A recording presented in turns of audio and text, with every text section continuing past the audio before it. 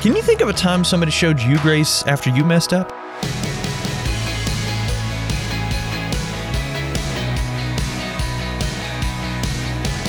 Hey there, I'm Andrew Stevens, and this is Unlocked, your daily key to unlocking God's Word in your life. Our devotion today is frankly one I'm really excited about because it's at the very core of our relationship with God as those that follow Jesus. This one is called Under Grace and was written by Allison Wilson Lee.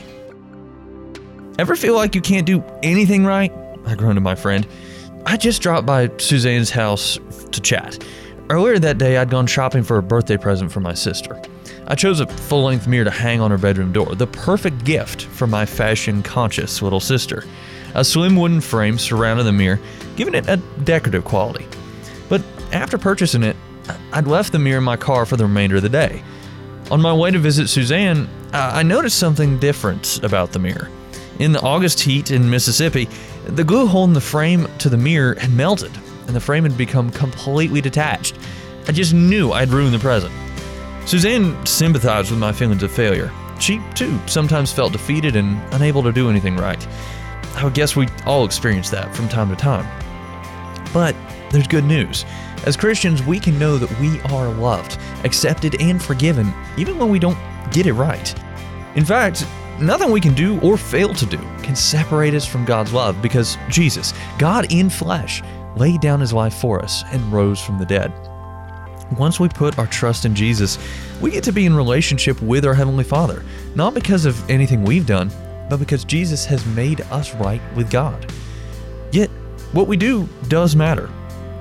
Our actions, our choices, they aren't meaningless.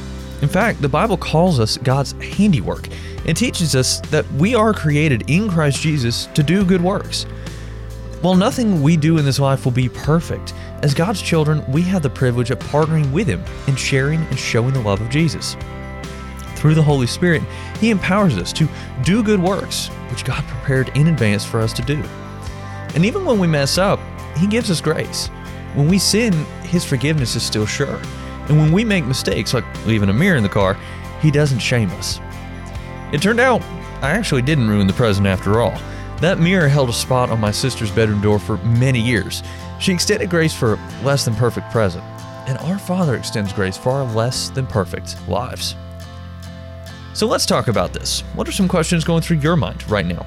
Can you think of a time someone showed you grace after you messed up, either by making a mistake, which is not a sin, or by doing something wrong, which is a sin?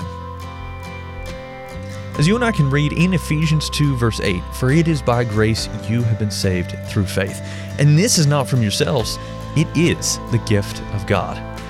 Now, I'd encourage you to read in your Bible Romans chapter 8, verses 31 and 39, as well as Ephesians 2, 8 through 10, to help keep God's Word alive in your life. Unlocked is a service of Keys for Kids Ministries. How would you like to write for Unlocked, just like Allison did for our devotion today? If you're interested, check out our writer's guidelines at unlocked.org.